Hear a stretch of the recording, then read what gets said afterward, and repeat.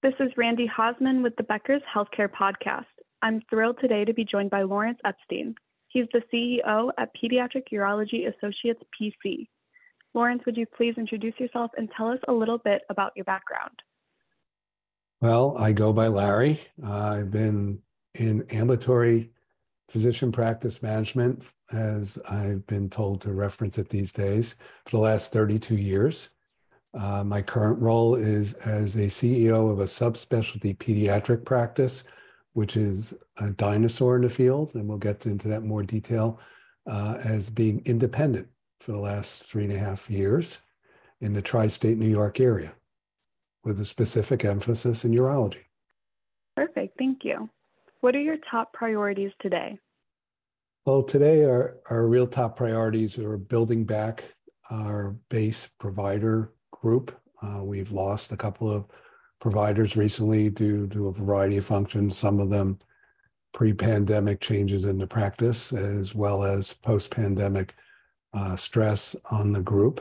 And that's not just physicians, but nurse practitioners and PAs who are independent providers under our specialty, as well as just trying to manage our cash flow to meet the needs of a growing cost base and a growing employee request base for more money on a day-to-day basis for the obvious reasons of heightened inflation and heightened cost pressures.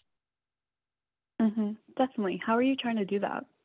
A variety of ways. We're going back for the nurse practitioners and looking at not keeping them as base salaried or hourly employees, but putting them on some type of productivity arrangement, which we had gotten off of pre-pandemic due to really equal allocation of time and scheduling.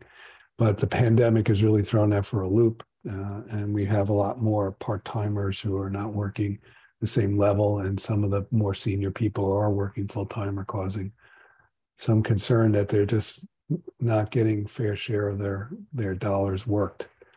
For the physicians, we are looking at a lot of capital infusion alternatives from either health systems or private equity or venture capital, depending on the different opportunities that are placed on my desk on a day-to-day basis or things that we search out. We are looking to build some other product lines or ancillary service lines in non-contiguous states that don't compete with us in the tri-state area. We can go into that a little further in a little bit. And we're just looking at trying to cut our cost base, our base fundamentals in rent and supply costs and whatever we can do to manage our expenses as best we can.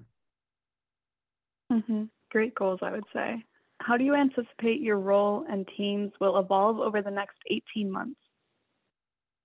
My role is probably going to change depending on our merger partner or practice partner, to be honest with you. If we do merge into a health system, and I've gone through these M&As over the past 10 to 12 years, and those relationships change dramatically depending on the need of the value structure of that health system. But we're also trying to find ways to strengthen our human resources so they're not stretched as far as they would be, because we've probably thinned down our administrative infrastructure a lot since the pandemic. And we're using a lot of technological toolkits to help improve data gathering, revenue recovery, et cetera. And then our last question, what are you most excited about right now, and what makes you nervous? What I'm excited about is that there still seems to be a growing need for our services, even within heightened competition in our market. We're probably in the most aggressive market in the country in terms of medical services. And what makes me fearful is the same thing. Because of that heightened competition in our market, we have had to react to keep up with technology and other facets of investment that some parts of the country have had not to do as much because they don't have the same level of competition. Definitely. And do you want to say a little bit about where Pediatric Associates are so that people understand why this competition is so fierce? Okay, so we are in tri-state New York, metro New York area. So we are surrounded by pretty much every academic medical center from Philadelphia up through Hartford, Connecticut, in pediatric urology. While there's only approximately 800 practicing pediatric urologists in the United States, about 20% of them practice in this area. So that and the population doesn't account for having enough base of disease to help feed your doctors, and especially in high-end surgical cases.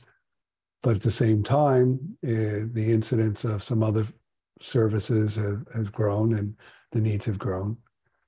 So we're just trying to keep pace with those academic medical centers so they don't even tear away at our patient base and or invade our patient base to a point where we have to move our services to another location or another area.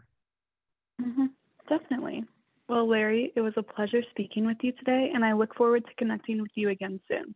Been a pleasure. Thanks again. Be well.